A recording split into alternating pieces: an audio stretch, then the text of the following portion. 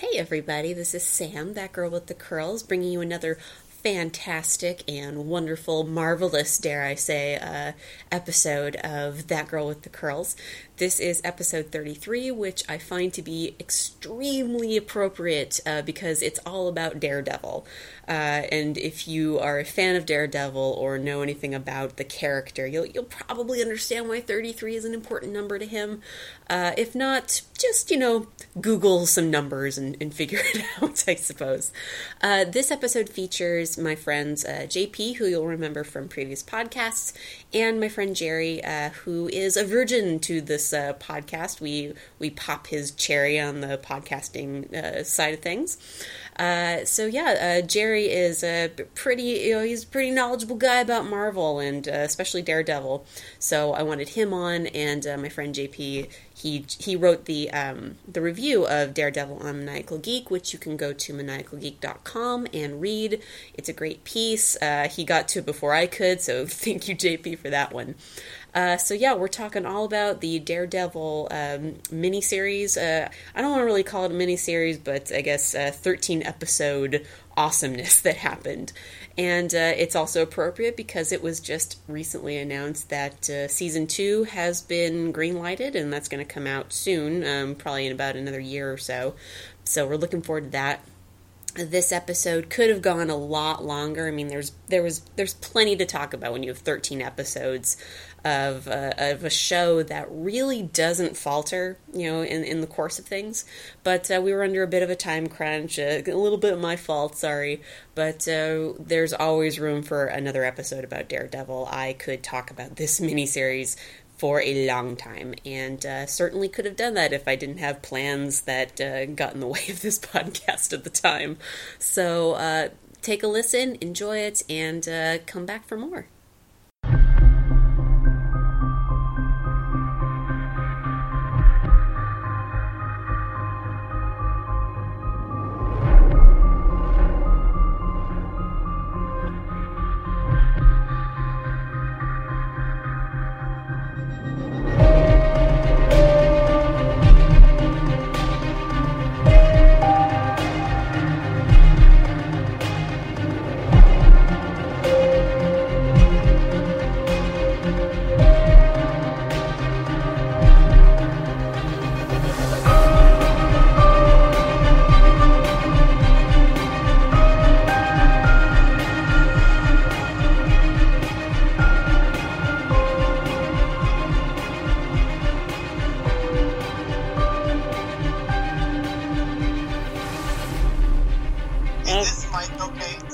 Yeah, you're fine.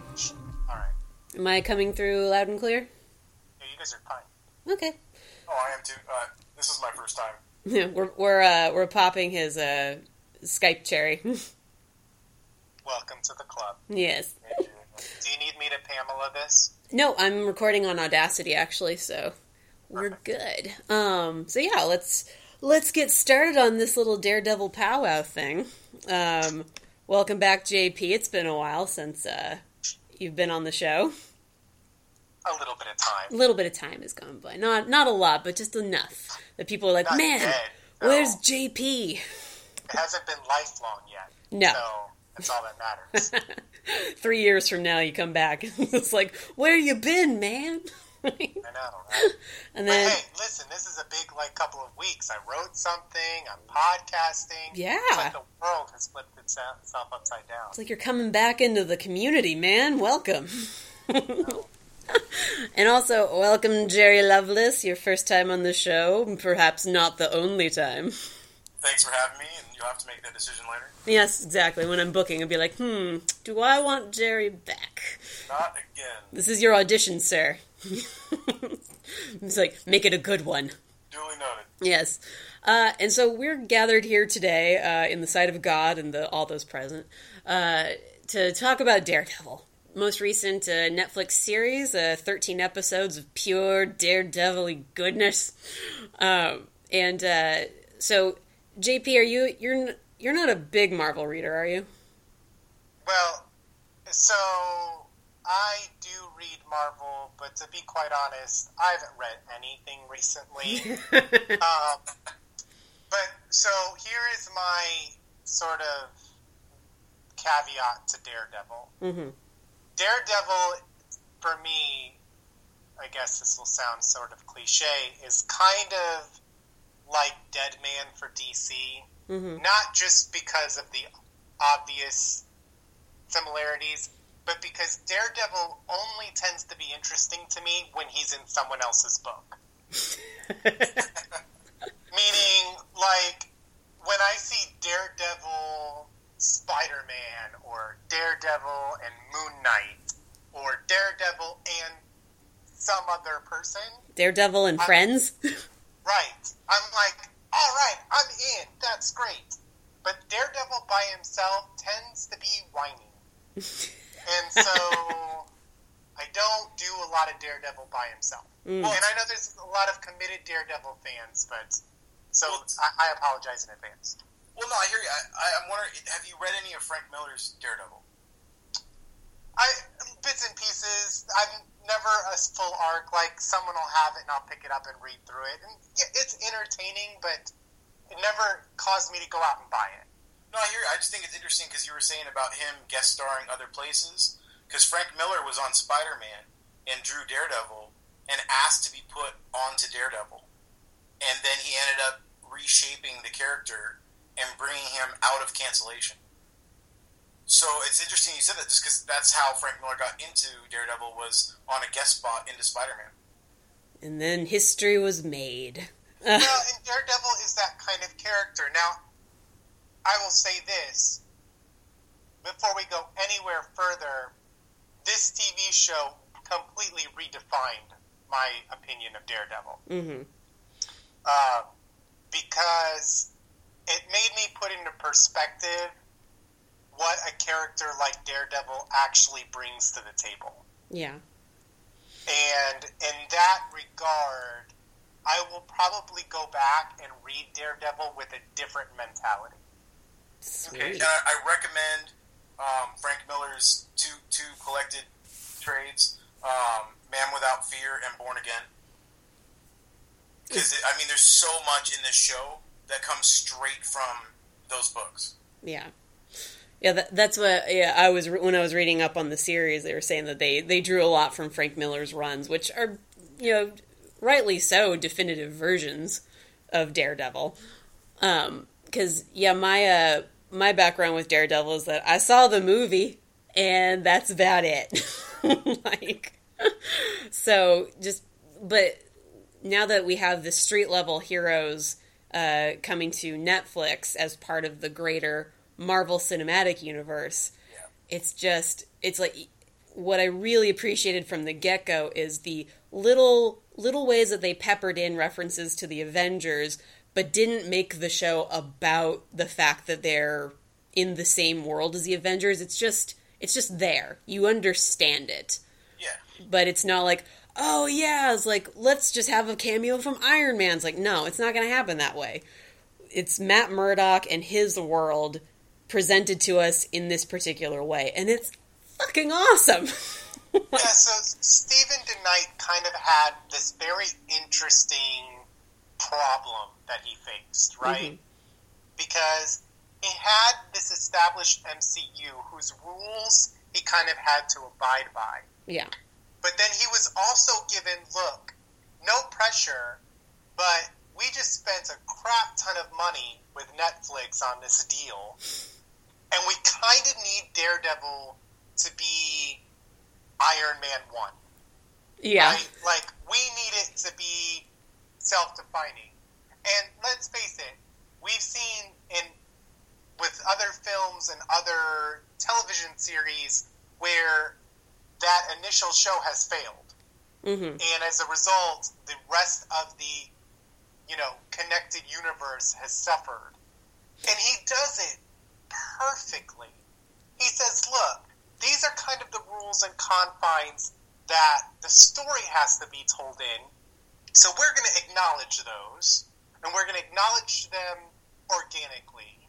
But then, outside of that, fuck it all. We're just going to go and do this whole new world building, and we'll frame it in Hell's Kitchen so that, essentially, as the viewer, you just black hole of the MCU. Mm-hmm. And what goes on there is just so terrible that Captain America would never waste his time going in there. And it works. Like, it makes sense that you would, in this world, if you grew up in Hell's Kitchen and you see all these, like, crazy superheroes and aliens, that, yeah, I kind of have this super sense, so this is what I should do, because this is the world I grew up in, and now these are the rules that kind of define what makes sense, because what I think Charlie Cox does very well is he really plays up as Matt Murdock the conviction that, well, this makes perfect logical sense. Like, this is not out of the norm at all. And even when Foggy is questioning him about it, oh, by the way, spoilers alert. Yeah, spoiler alert for the entire series. Right. Even when Foggy is like, he finds out and he's questioning him and he's like coming down on him, he's like, dude, no, you don't get it. This makes perfect sense. Like, there really wasn't another choice within the rules of the way the world works. Mm-hmm. And I thought it was done well. Yeah, Jerry, what did you think? I mean, overall of the series. Overall, I loved it. Mm-hmm. I mean, Frank Miller got credit, in articles I've seen. It really reminded me a lot of Brian Michael Bendis and Alec Maleev's run on Daredevil, mm-hmm. with the dark grittiness of it, just visually. Yeah. I loved so many of the Easter eggs. Mm-hmm. I mean, I was watching it just my first time through, and I'm seeing stuff, and I'm like, oh, that's awesome. And we already warned spoilers. When Mr. Potter is mentioned, mm-hmm. and we see Mr. Potter's shop when he's getting suits for Owlsley and Fisk, mm-hmm. and we see on the wall is a poster of, like, it's like a movie poster, or like a Gladiator movie poster. Yeah. And for those of you who don't know, Mr. Potter in the comic books is the Gladiator. Mm-hmm. The original one, yep. Yeah, and I saw that on the wall, and I was like, oh my gosh, that's perfect. And, yesterday I was flipping through comics, and it's literally a cover. It's cover, I think, 226 mm-hmm. of Daredevil 226, and the cover is Gladiator in that exact same swing, and it's just a redrawing of that exact cover. And I was like, wow, like, someone actually took the time to take that and put that there. And the saw blades, being thrown, and then on the plans for his ejecting saw blades on the table when Daredevil gets his new suit finally in the last episode. I mean, all these little attention to details, and that I'm just talking Guardian right now. I mean, we could talk for hours about the whole series. Yeah, no. The emblem. I knew he was the Guardian. Yeah. But it didn't really click for me, like, how cool it was until that shot in that episode where he's coming in and it pans across the room and it comes right, and it almost pauses, or maybe that was just in my head. No, it right does. off Yeah. the Guardian emblem. Yeah, because he climbs down, his left hand goes right onto that podium, and you see his chest logo right there on the like you said, on the podium or whatever it was there.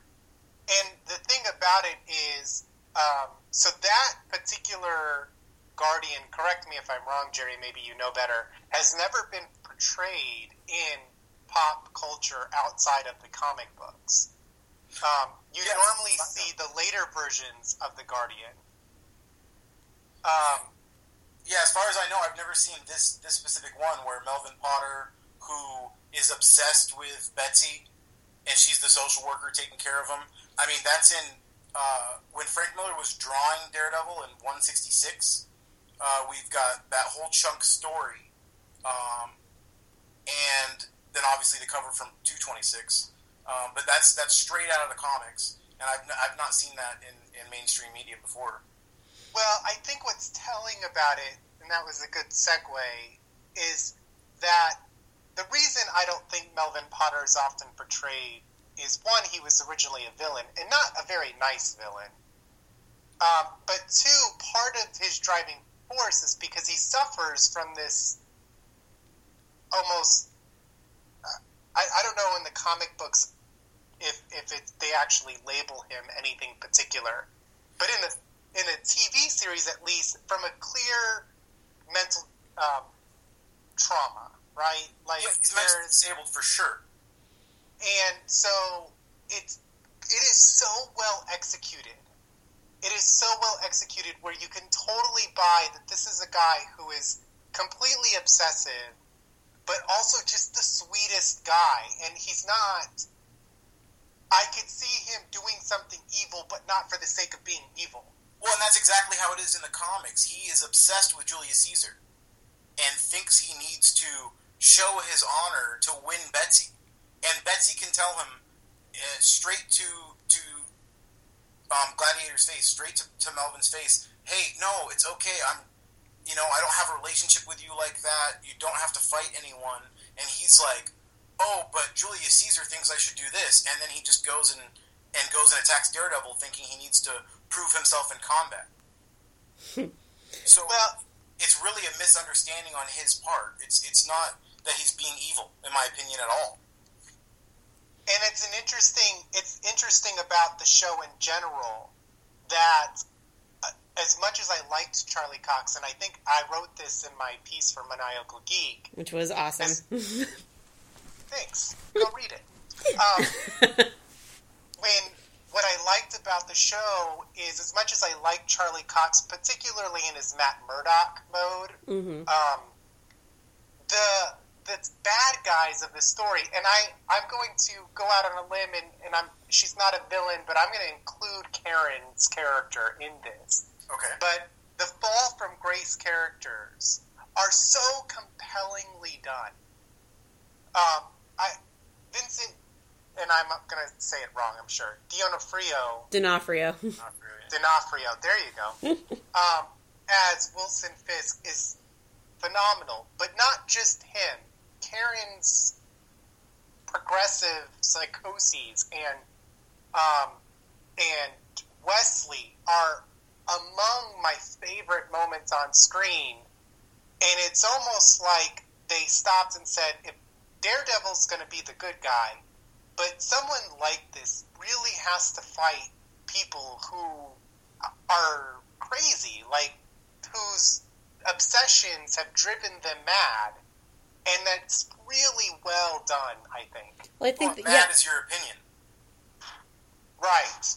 Because it's a perspective. Yeah, because Kingpin doesn't come into the show until really to get into him, episode 4, and then 5 is his his big story. Yeah, and then 8, right, where it's his origin. Mm-hmm. And I find myself rooting for him. I love Absolutely. Vanessa.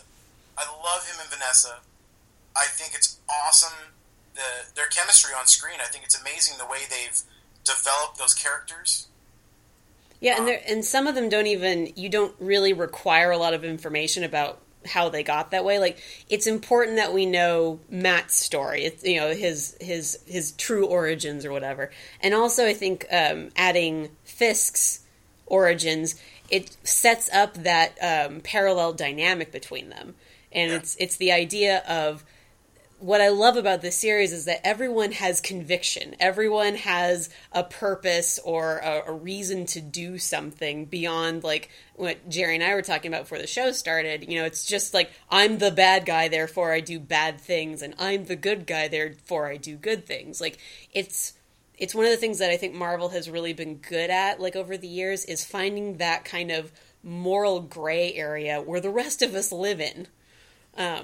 That Matt's whole thing isn't purely out of it's not all the better angels or whatever. He still has to do some shitty things to people in order to accomplish his goals. Well, and I even talked about the best part. I actually found myself right around episode 8 actually kind of hoping, even though logically I knew it would never happen, that Fisk would end up being the hero, because what ends up happening is you have these two characters, and particularly in the second half of the season, Matt's whole purpose, the whole intent of his story at that point is, do I or don't I kill? right?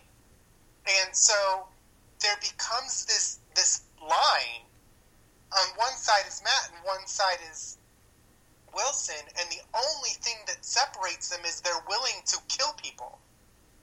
And in episode 8, we kind of find that Fisk's willingness to kill people is not his fault, right? Like, none of us would believe that was his fault, that he was driven because there's this differentiation in how they were parented. And so, as a result, you become the Kingpin versus becoming Daredevil, because this event that pushed you to being willing to kill is really the thing that separates the two of them. When you also have Karen kind of in the middle of that, where she kills out of her own self-defense, and then it's like, but she's not a terrible person, and it's almost like another version of that story. Fisk killed because he was protecting his mother, or was trying to save his mother and everything, but then because of what happened afterwards, like with her helping cover it up, and he obviously continued making those same decisions as he grew up, versus Matt, who really never had to deal with outright killing someone, but has grown up in an area where crime is rampant, where people have to make those tough decisions between, like, are you the good or the bad guy? Well, like, where's that distinction? And then Karen is kind of like almost embodies both sides of that in a strange way. Well, and look at Stick. Oh yeah. Stick trained Daredevil, or Matt, when he was young, and when it got to the point where, okay, we're going to go to knives, which is likely, okay, we're going to start learning about killing, right? Mm-hmm.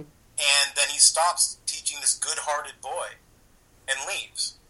And he comes back, and obviously right away, again, big-time spoilers, but he starts killing people right away. Yeah. and so if you're saying because Fisk kills people, even though he has good intentions, and that makes him a bad guy, are you saying that Stick is a bad guy? Because he straight decapitates someone in his opening scene. Yeah. Yeah, so I think that, well, and we get sort of a spoiler for Iron Fist there, right? But, or a preview into what will be Iron Fist's story. But the interesting thing about Stick is that even though he trains Daredevil, I never think he is the hero. He's never the hero. His conviction has clearly driven him over the edge. And I think Stick is not meant to be the hero or the villain. He's meant to be the cautionary tale. Yeah. Like, this is what will happen if you cross that line. Mm-hmm. And maybe some people see him as a hero, and maybe some people see him as a villain. But it's clearly Matt sees him as the villain. That is the whole point of that episode. Mm-hmm. Is that... it's one of the wonderful struggles where he sees him as a potential villain, right? He doesn't like that he kills people, but he still has love for him. Yeah. They're able to show he loves this guy, so it's confusing. Yes, and I would... The only thing I would have liked to have seen a little bit of that more, I think it would have added to the story, is if they had played more into Matt's own psychoses, where he begins to start justifying what Stick does as a means of justifying his own actions. And I do think the conversations with Father Lantom, which really is where that plays out, are well done. But I think there was a little bit of a missed opportunity when Stick was there to go further down that path. Well, you kind of have the similar conversations, not just with Father Lantom, but there's also when Matt and Foggy are having their falling out conversation, basically. That's where I think they start to play up that idea of, like, this is what Matt believes in. Like, he's still struggling with it, but there's just moments where he's justifying his actions to Foggy, who is completely on the side of, like, this isn't how we do things. Like, the law is what we're supposed to trust in. And then Matt's like, no, we can't do, like, I can't do that because it's never going to fix things the way we really want it to be fixed. So it's really interesting how you get those conversations with Matt and other people, and how his side of the argument starts to really formulate what will, now that he's Daredevil by the end of the series, spoilers, it just really, like, every conversation where he has to justify his own actions or struggles with it just really makes you identify with the guy more and look at what he's doing and being like, no, you know, his way is the better way, even though it's not the good way all the time. Yeah, and it's interesting. Foggy makes a reference to Captain America. He says, "You can put wings on my head; it doesn't make me Captain America." Mm-hmm. Right. And I think that's really telling with him taking that point of view when getting upset with Matt. Obviously, he's upset that Matt didn't tell him because he said, "I would have told you." Yeah. But referencing Captain America and taking that kind of stance as far as like, don't go try to kill someone, you know, don't go be so violent. Is that it's in that same world as the Avengers, and Foggy obviously likes Captain America, and so I think that's really telling as far as the character. And well, go ahead, Sam. No, it's just Eldon Henton. That's his name, right? Henson. Yeah. Yep. I was just about to say this. Yeah, because that episode between Charlie Cox and Eldon Henton, when they're, I mean, just as Matt and Foggy, is probably my favorite episode of the entire series. Because up to that point, I mean, it's been so, like, Matt doing his thing and keeping it from, the person in the series that he trusts and loves the most, with Foggy. And then for him to find this out about, Foggy to find this out about Matt, just completely, like, making, forcing them to, like, throw their worldviews at each other in a way that we haven't seen before. And it really kind of shows Foggy as a character who embodies everything that I think Matt wants to be. The guy who really, truly believes in the law.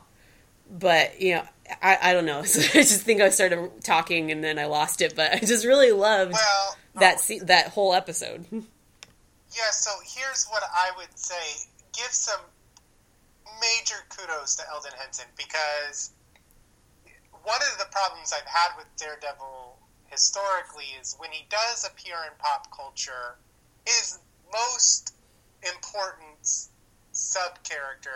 supporting character is Foggy Nelson. And Foggy always seems like a throwaway to me. Even in the Ben Affleck movie, Foggy felt like a throwaway character to me. Yeah, he's just there to crack wise. And when they cast Eldon Henson, I kind of thought, well, he's going to be kind of the jokey dude, right? Like, that's what they're going to do with him. He's going to be the comic relief in an otherwise very serious, gritty sort of thing.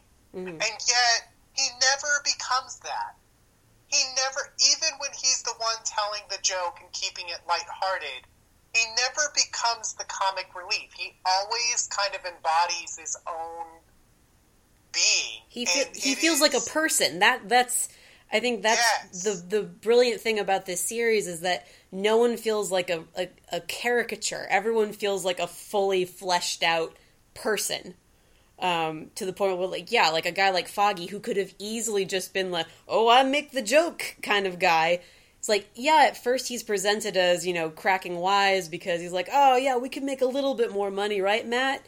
But as the series progresses, you really understand that that's just Foggy. That's just, he really wholeheartedly believes that the law is going to be the best route to take care of people like Wilson Fisk.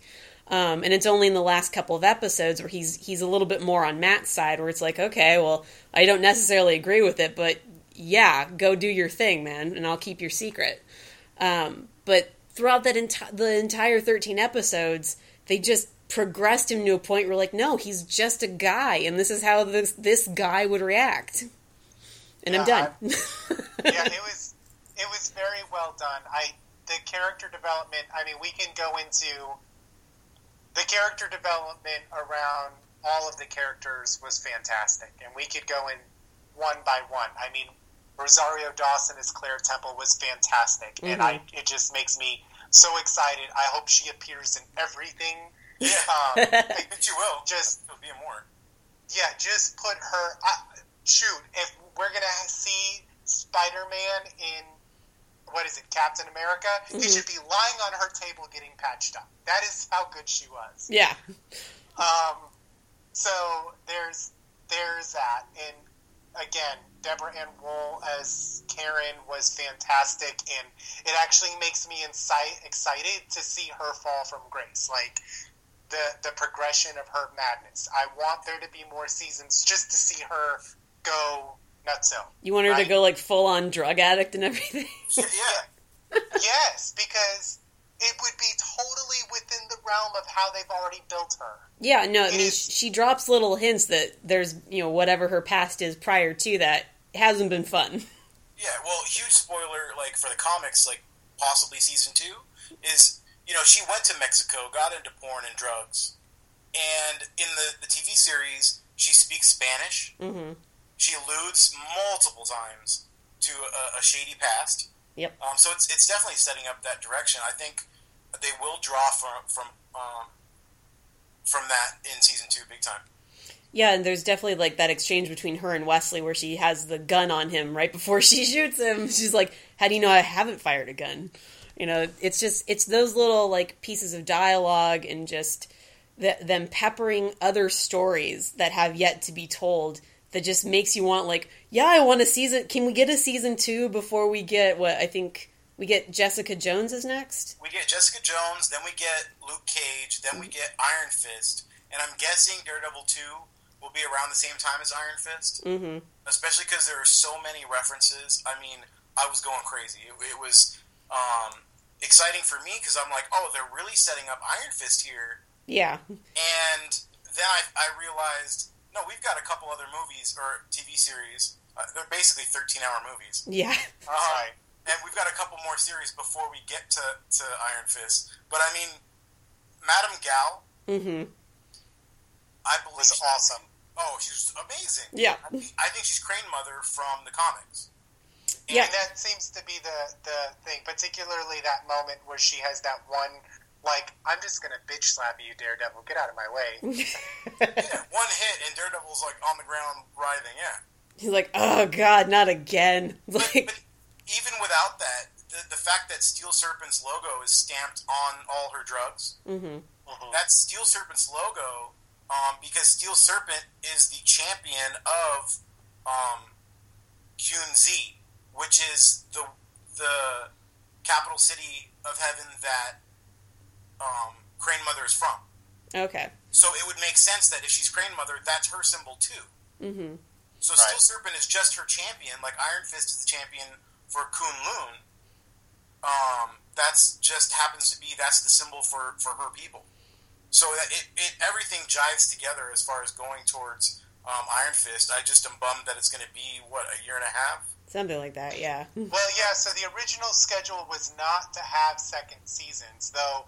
Netflix and Marvel have confirmed that they're willing to do multiple seasons, yeah, and that they wrote it with the intention of doing multiple seasons, but they have not actually signed off on multiple seasons yet. Well, they're saying that the Netflix series characters could potentially appear in Infinity Gauntlet or something like that.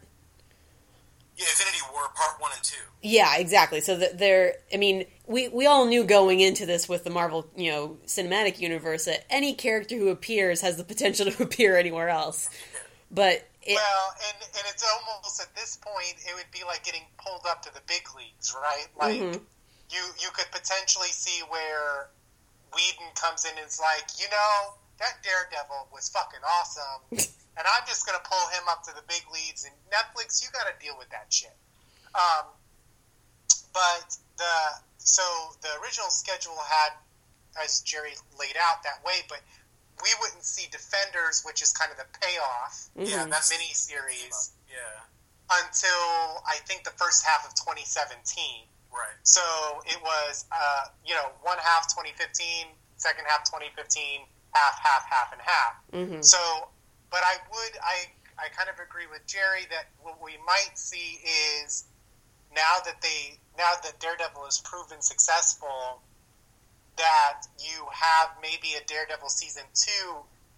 I would like to see it actually happen in between Iron Fist and Luke Cage, mm-hmm. because I think that it would be a good bridge that Daredevil could introduce some of the things that Iron Fist is going to have to deal with. And since Daredevil is most likely going to be the centerpiece of this cast of characters, it would be interesting to see that Defenders kind of begin there. That's what I was thinking. Kind of like how Iron Man had his sequel, before the other. Like, Hulk didn't have a sequel. He hasn't even had one yet. Before Thor's sequel, before Captain America's sequel. I feel the same exact way, JP. I wanted to. That's kind of why I said that. I want Daredevil season 2 to have certain elements. And I guess they could do Daredevil season 2 after Defenders, because in season 2 they can delve into Bullseye and Elektra and go that direction. Yeah, I love that little Easter egg, too, and they're like, what about that Greek girl you were chasing after? I was like, yes! And there was a Bullseye Easter egg, too. The cop. Ace of Spades. Yep. The sniper. It's like, yes! Yep. And the fact that Kingpin hired that sniper to set up Daredevil, to make it look like the man with the mask in the building is shooting the cops. Yeah. That's exactly a Kingpin and Bullseye move. Sweet. Oh, sure. And in his duffel bag, he's got the Ace of Spades sitting there. I mean, it was perfect. Yeah, and especially like if you're gonna go with a Daredevil season 2, which I fully agree should happen as soon as possible. I mean, because JP, you and I have talked a lot about Arrow and the Flash and everything in previous episodes or way before when. Yes. But so it's so amazing that in 13 episodes they managed to do a complete origin story that feels, for the most part, really satisfying. I mean, I have some issues with the last episode and kind of how things went down between Daredevil and Kingpin, but the overall effect is, okay, we start off with Matt, like, just before he becomes Daredevil and end on Daredevil, and you believe every step. Whereas... So, go ahead. Oh, yeah. Whereas in... like Arrow, a show like Arrow, it still feels like they're trying to figure that out even in season 3. So I still have this half-written article, right, that I started to write, because I told Sam, I have this idea, I want to start writing, I have a couple ideas, I want to talk about Star Wars, because I'm really excited about it, and I want to talk about Flash, because it's been awesome. And so I started writing my Flash story, and literally the third sentence of the story is, let me just state right now, I feel like Flash is the best made-for-TV superhero story that we've ever seen told. And then, it instantly gets thrown out the window. So, I mean, we can go through and we can list out all the superhero TV shows. Powers, Arrow, Flash, whatever else. S.H.I.E.L.D. It was Agents of S.H.I.E.L.D. And really, I was going to suggest that we rank them and decide between the three of us where we think Daredevil falls. But I'm going to go ahead and push it out there that in terms of, just for the mere fact that Daredevil had the most working against it, it's one of the first shows to be delivered in this kind of a platform and story. It is sort of pigeonholed by this whole massive MCU that is already kind of predefined some of the rules. It is got, so many things, and yet to be so on point, and to not shy away from anything, to not let the sort of silly banter that we love about Guardians and over-the-top heroism that we sometimes get from Avengers, to have none of that define it and to still be its own thing and be executed so well, for me, puts it right at the top of that list. Jerry, what do you think in terms of superhero shows? Does Daredevil top it, or is it still dwarfed by other things? No, I'm partial to Marvel. A lot of stories that I grew up reading that I absolutely love, and a big reason for that is the women. I love a smart, beautiful but independent woman.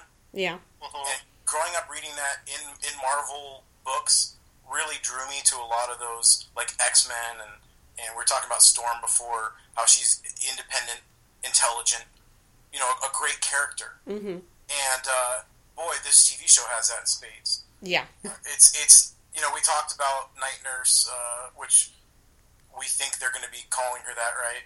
Even though technically Night Nurse isn't Claire; they're two different characters in the books. Mm-hmm. But I'm perfectly fine with them morphing them together. But Vanessa was one of my favorite things. I absolutely fell in love with Vanessa, and I guess it helps that I look like Wilson Fisk. So the fact that a beautiful, intelligent, independent woman can fall in love with someone who looks like Wilson Fisk, really got me in the heart. But yeah, Crane Mother, who we think she, Madame Gao, even Josie at the bar, such a small character. Mm-hmm. Elena Cardenas, Doris Ulrich. Yeah. Fisk's mom. I mean, even though she handled her situations differently than I may have wanted her to handle, they're just such great characters. Mm-hmm. And I just love to see that on the screen. So that really cemented it for me. Yeah, and just think what we're going to get with Jessica Jones. It's going to be so awesome. I know. That's the thing is, Brian Michael Bendis was a bigger influence on this Daredevil show than I think he's been getting credit for. I mean, I have not seen all the articles out there, but I mean, a few that I've seen where they talk heavily about Frank Miller, and granted, they literally took frames from the artist work in Frank Miller's comics and put them on the screen, and they took storyline elements, just ripped them straight out of the books. But they also took a lot from Bendis and Malev's run on Daredevil, and that's definitely, they're going with Alias, which is AKA Jessica Jones. Mm-hmm. Brian Michael Bendis' take on that, where we're going to have Luke Cage introduced in Jessica Jones for sure, and then we'll see Luke Cage, because they, spoiler alert, get married and have a baby. Like, oh no, marry and have a baby. It's in the comics. I know about that part. When I say stuff in the comics, I mean, they totally do stuff different on the screen, and that's part of, what's interesting to see their take. Like in the comic books, Iron Fist's universe, they have these magical, mystical cities, and they're the 7 capital cities of heaven, and that's where Iron Fist gets his powers from, right? Well, one of the things in that world is called White Sky, and White Sky creates, like, superpowered beings. And so I think they're going that route with Black Sky. Yeah, because that was probably one of the things that I was the most confused about with that kid. I was like, okay, no one's explaining this to me, so I assume it's something that's going to come up down the road, but I was lost on that one. I mean, that was clearly the plant the seed for Iron Fist. That whole episode was, we're just going to sprinkle these elements in because Stick is important to Daredevil, but this is the, hey, pay attention because this is going to matter later episode. Mm-hmm. And I honestly think they're going to put it together with Agents of S.H.I.E.L.D. And I know how some people consider Agents of S.H.I.E.L.D. like a different thing, or they don't watch it or whatnot. Mm-hmm. I do. And changing White Sky that makes power people into Black Sky, and maybe this is just me being over-analytical, but the Tarragon mist, the mist that changes Inhumans to activate their powers, and they're also being rare, I really think that those could be Inhumans. Yeah, no, I mean, and they're definitely going to start teasing, not teasing, but dropping hints about the Inhumans movie that's in the works as well. So, I mean, what I really enjoyed about like Daredevil versus something like Agents of S.H.I.E.L.D., and it's not like comparing the two, it's just more or less like what their scope is. Like, Agents of S.H.I.E.L.D. is a worldwide thing. Like, they can go to places like Bahrain and Haiti and all this kind of stuff. Whereas what's so great about Daredevil is how isolated it is. It's just in this one area, and yet as isolated as it is, as insular as Hell's Kitchen is supposed to be, it still feels epic. When the explosions happen and Vanessa and Fisk are watching it from the windows of this like high-rise building, and all these explosions are going off in Hell's Kitchen, it still feels like this is the entire world right now. Like, everything happening right now matters because of this area that we've grown to like identify with on a certain level because it's important to Matt and it's important to Foggy and everything, and it's important to Fisk. That's the showrunners letting us feel like Daredevil, because that's how Daredevil feels. You mentioned Daredevil going to the Avengers if Joss Whedon wants it.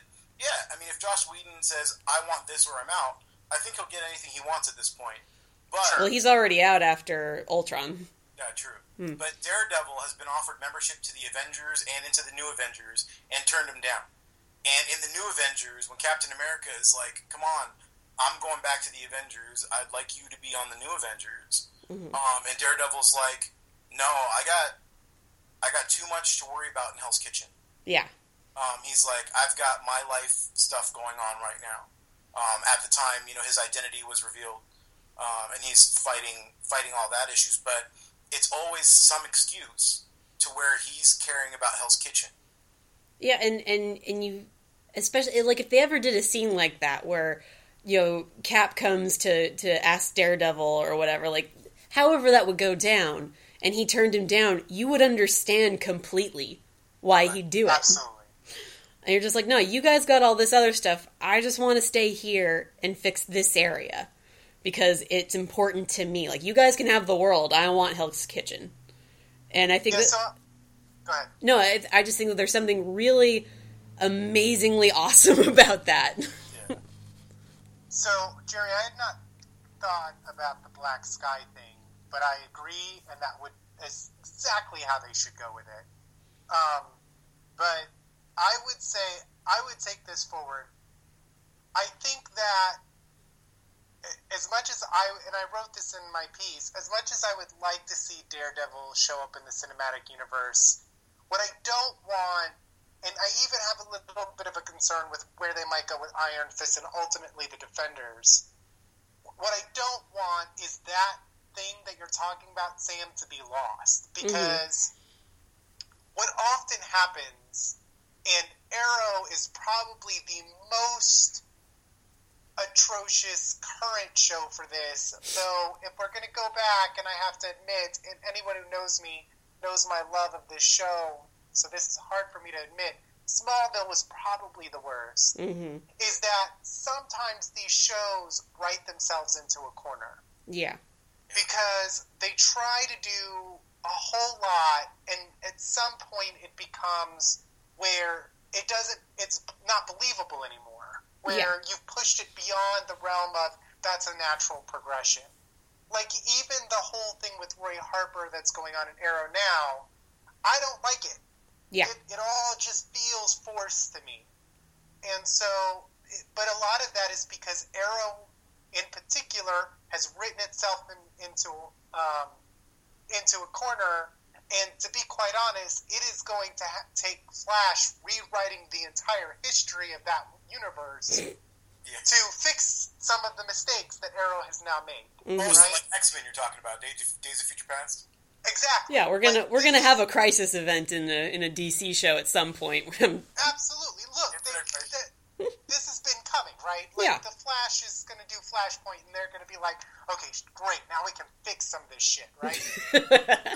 So, but Daredevil never does that, and it could really easily have done that. But I think what Daredevil does, probably more importantly than anything, is that the show has the same singular focus that each character within the show has. Like, it is, even when it's introducing elements from other shows or it's referencing things, it's always within context. It's always pushing the story forward so that it doesn't feel like, and I'll admit, I binge watched the 13 episodes in like a day and a half. So, guilty. So like, for me, it felt like one movie. But that's... Did everyone watch it twice in 2 days? I did not get through it twice in 2 days, though I did go back and watch certain episodes over. Yeah, I had to go back. I couldn't do the whole thing because I had other stuff I had to do. No, but I hear you.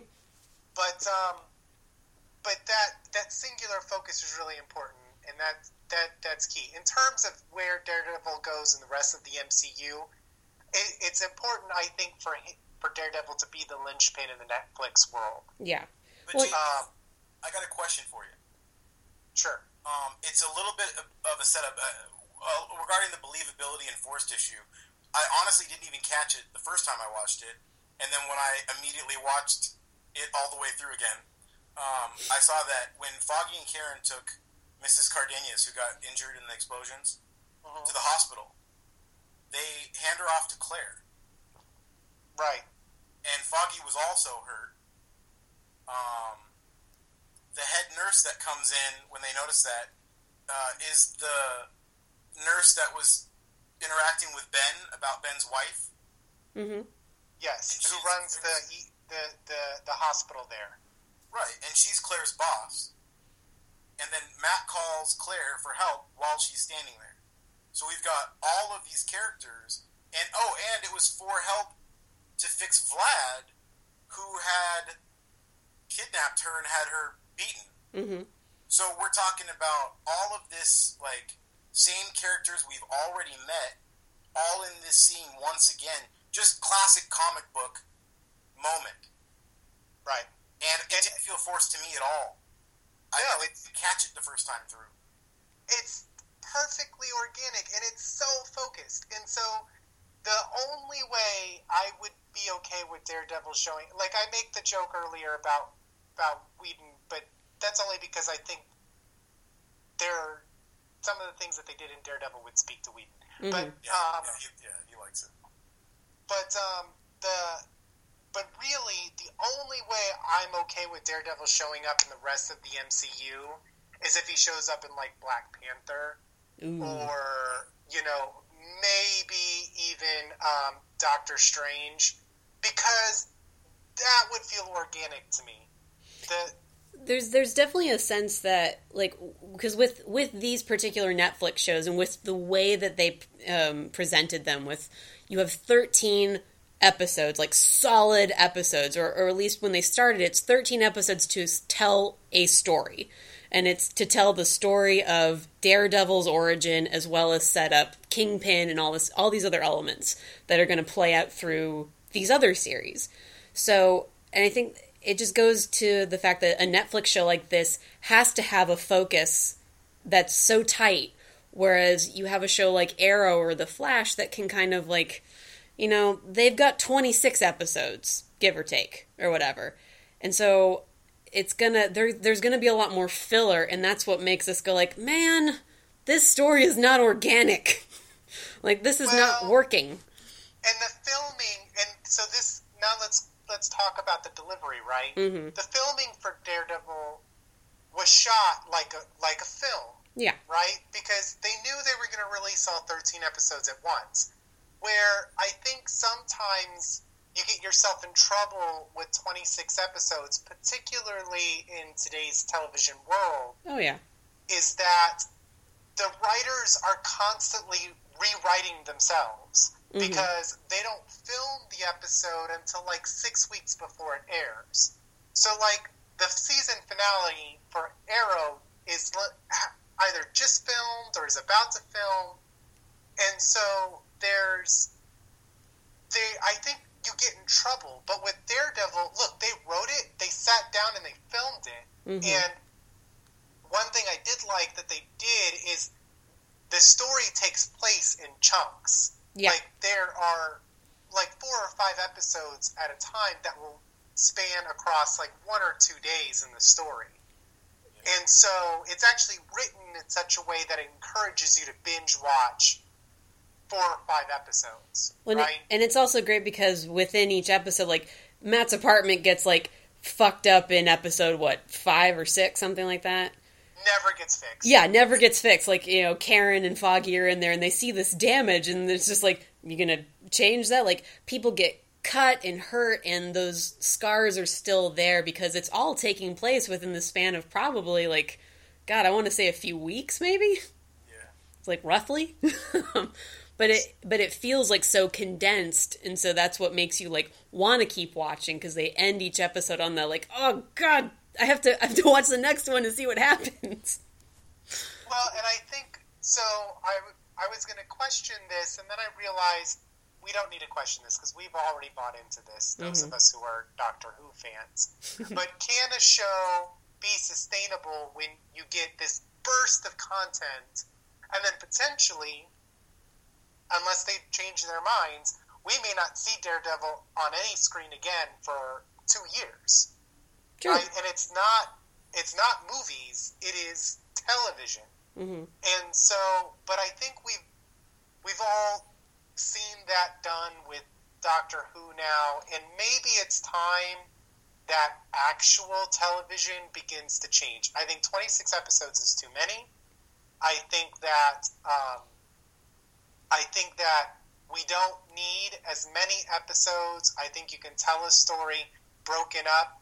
I would even go so far as to say that Teen Wolf, as questionable as that story can sometimes be, is entertaining because it's fairly focused. Huh? The MTV show you're talking about? Yes. He really loves Teen Wolf. Oh, okay. But it maintains it because, one, it's fairly focused in its storytelling. The seasons are short and they're randomly delivered. Mm-hmm. And so it kind of as much as I've grown less and less a fan, Sam, over time, it works. It's a process that works. And I think Daredevil is the logical evolution of that. Well, and it makes me now want to go watch House of Cards, because I never watched House of Cards thinking, oh, it's just some throwaway show that I'm really not going to enjoy, and now I'm like, oh, well, maybe I've been wrong this whole time.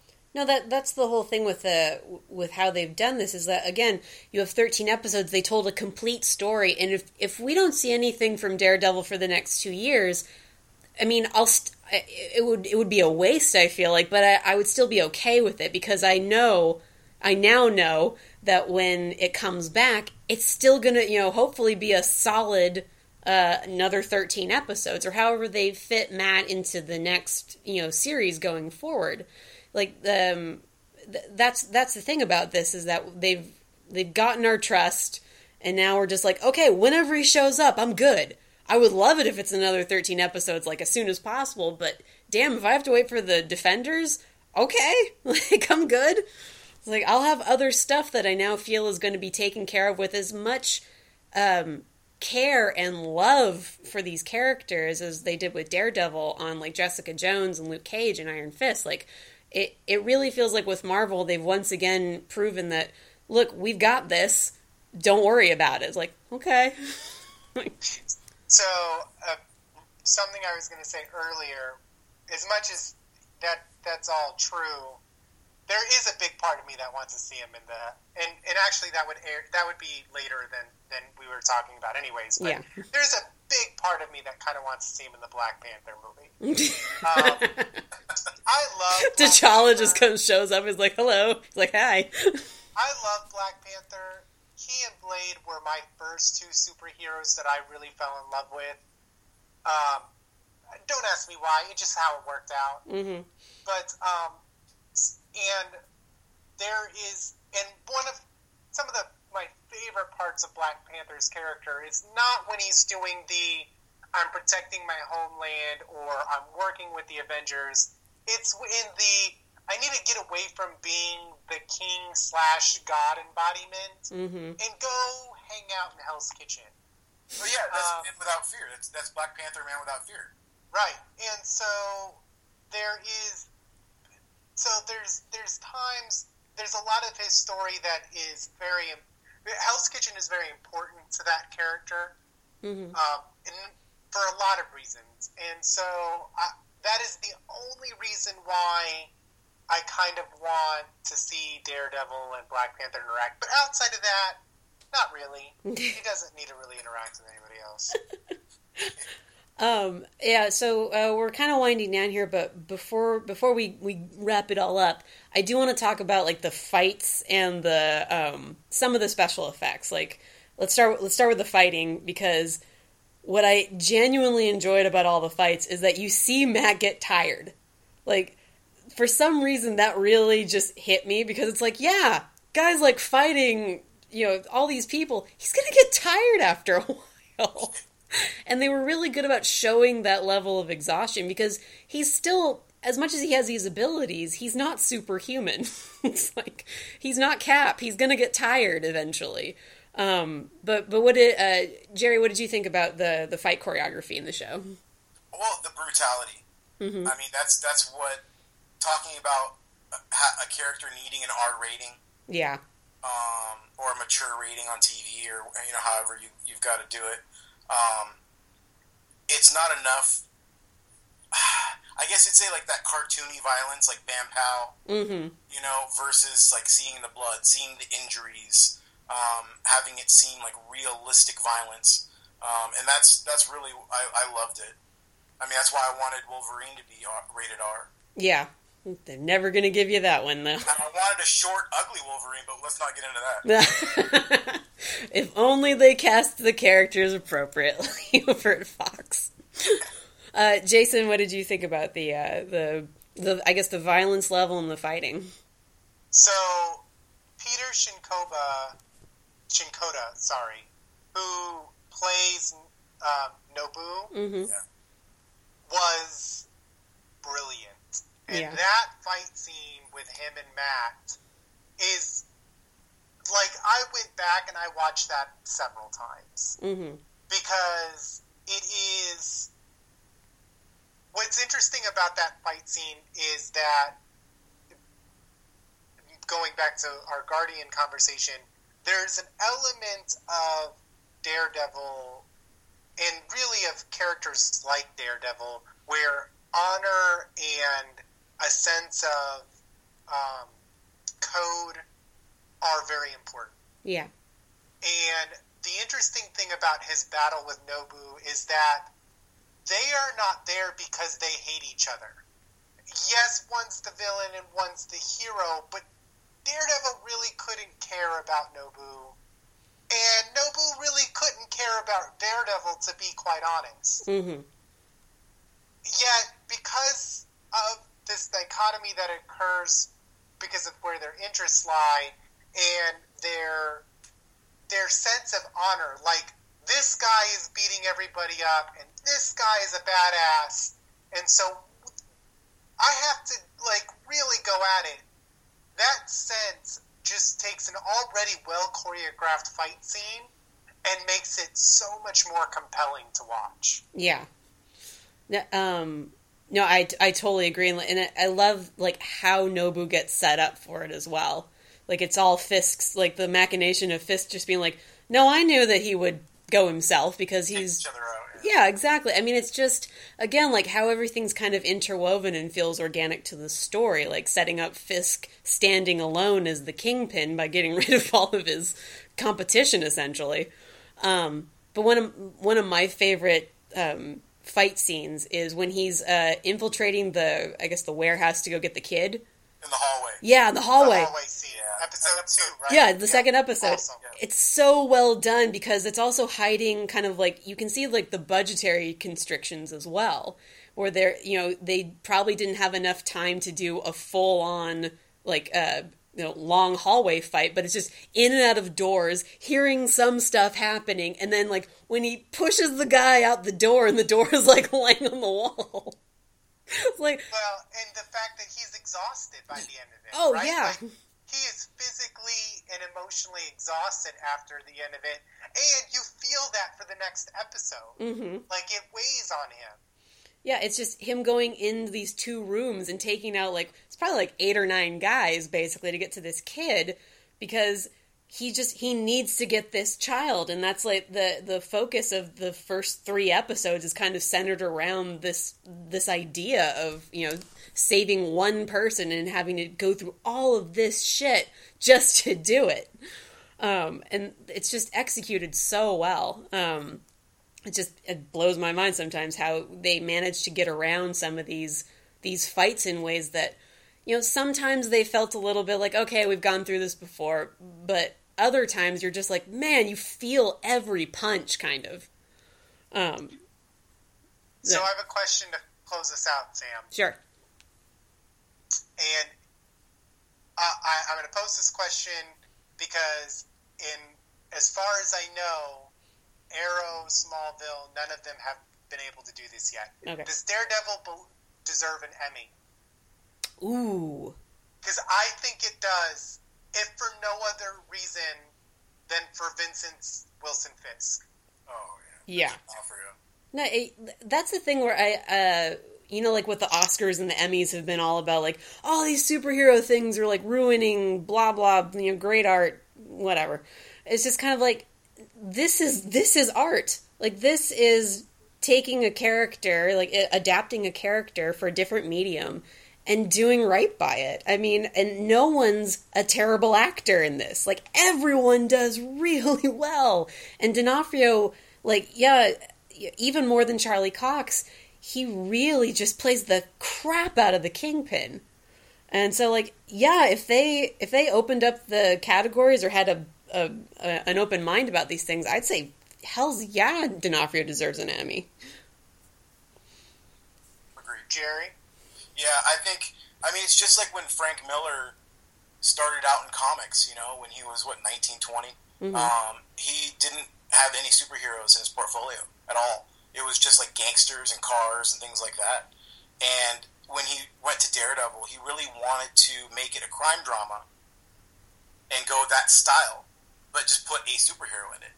Mm-hmm. So that's how I feel the show really went. I mean, I think they literally intended on that, is we're making a crime drama, and we just happen to have a superhero be the character.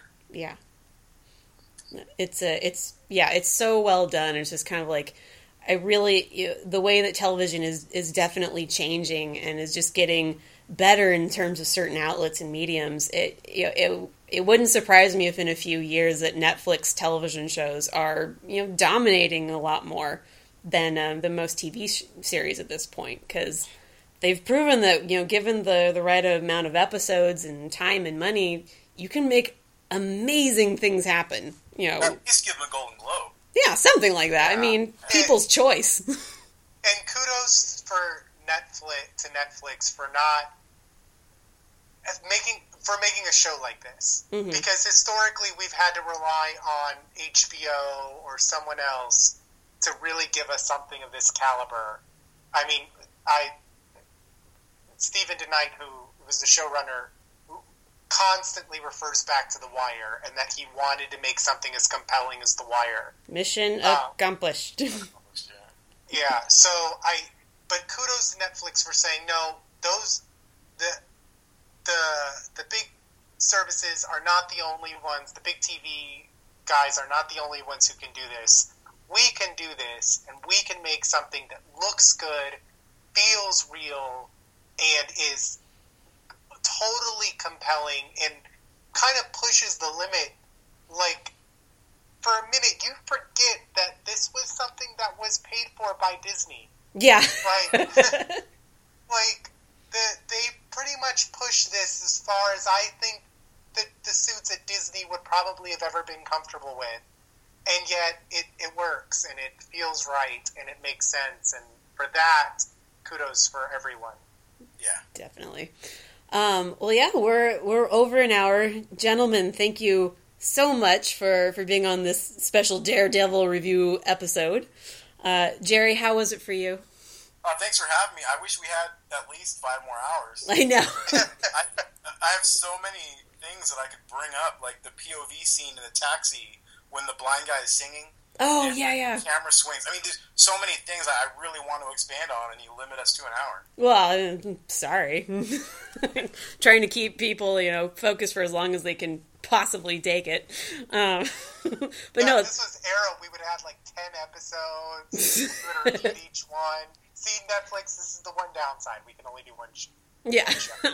Well, when the next series comes up, maybe we'll just do an episode by episode review process, and we'll go from there. Yeah, we'll figure it out. When Jessica Jones comes around, be like, all right, boys, let's saddle up for a episode by episode. Yeah, I mean, Brian Michael Bendis' Alias, you should probably read that. Well, you don't have to do anything I say, but if you want to really dig into the next show, that's going to be what the TV show is really about.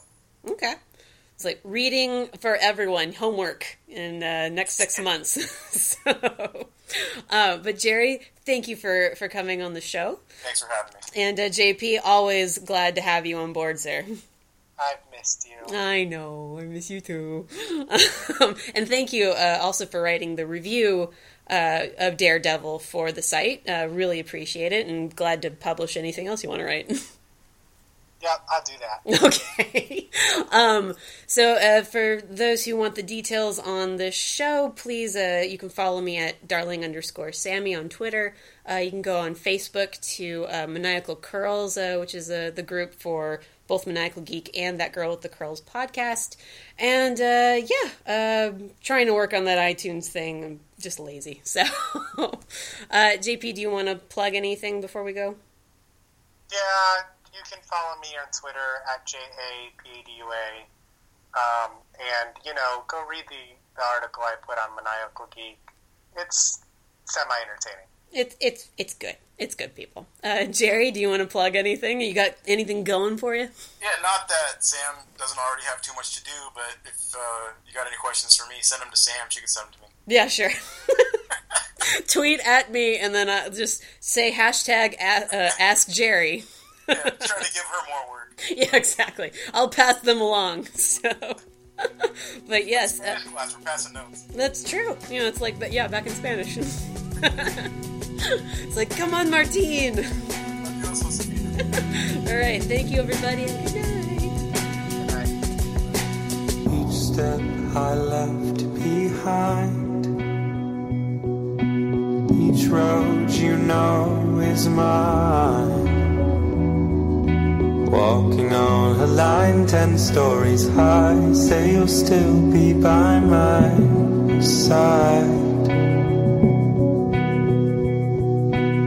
If I could take your hand, oh, if you could understand that I can barely breathe, the air is thin, I fear the fall and where we'll land. We fight every night for something. When the sun sets, we're both the same. Half in the shadows, half burned in flames. We can't look back for nothing. Take what you need, say your goodbyes. I gave you everything, and it's a beautiful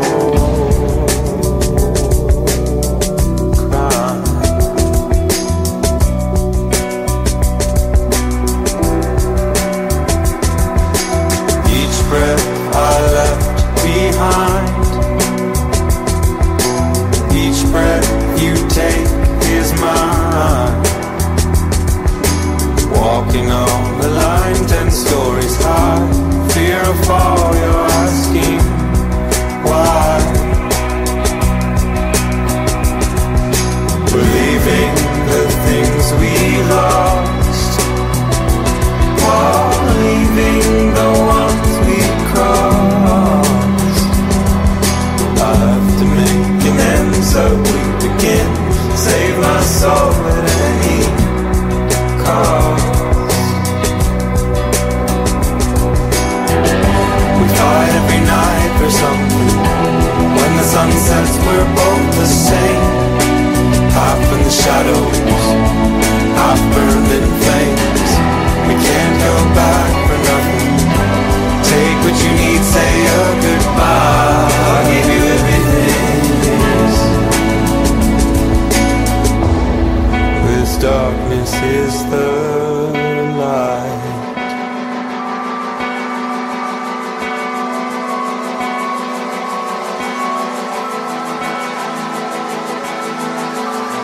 This darkness is the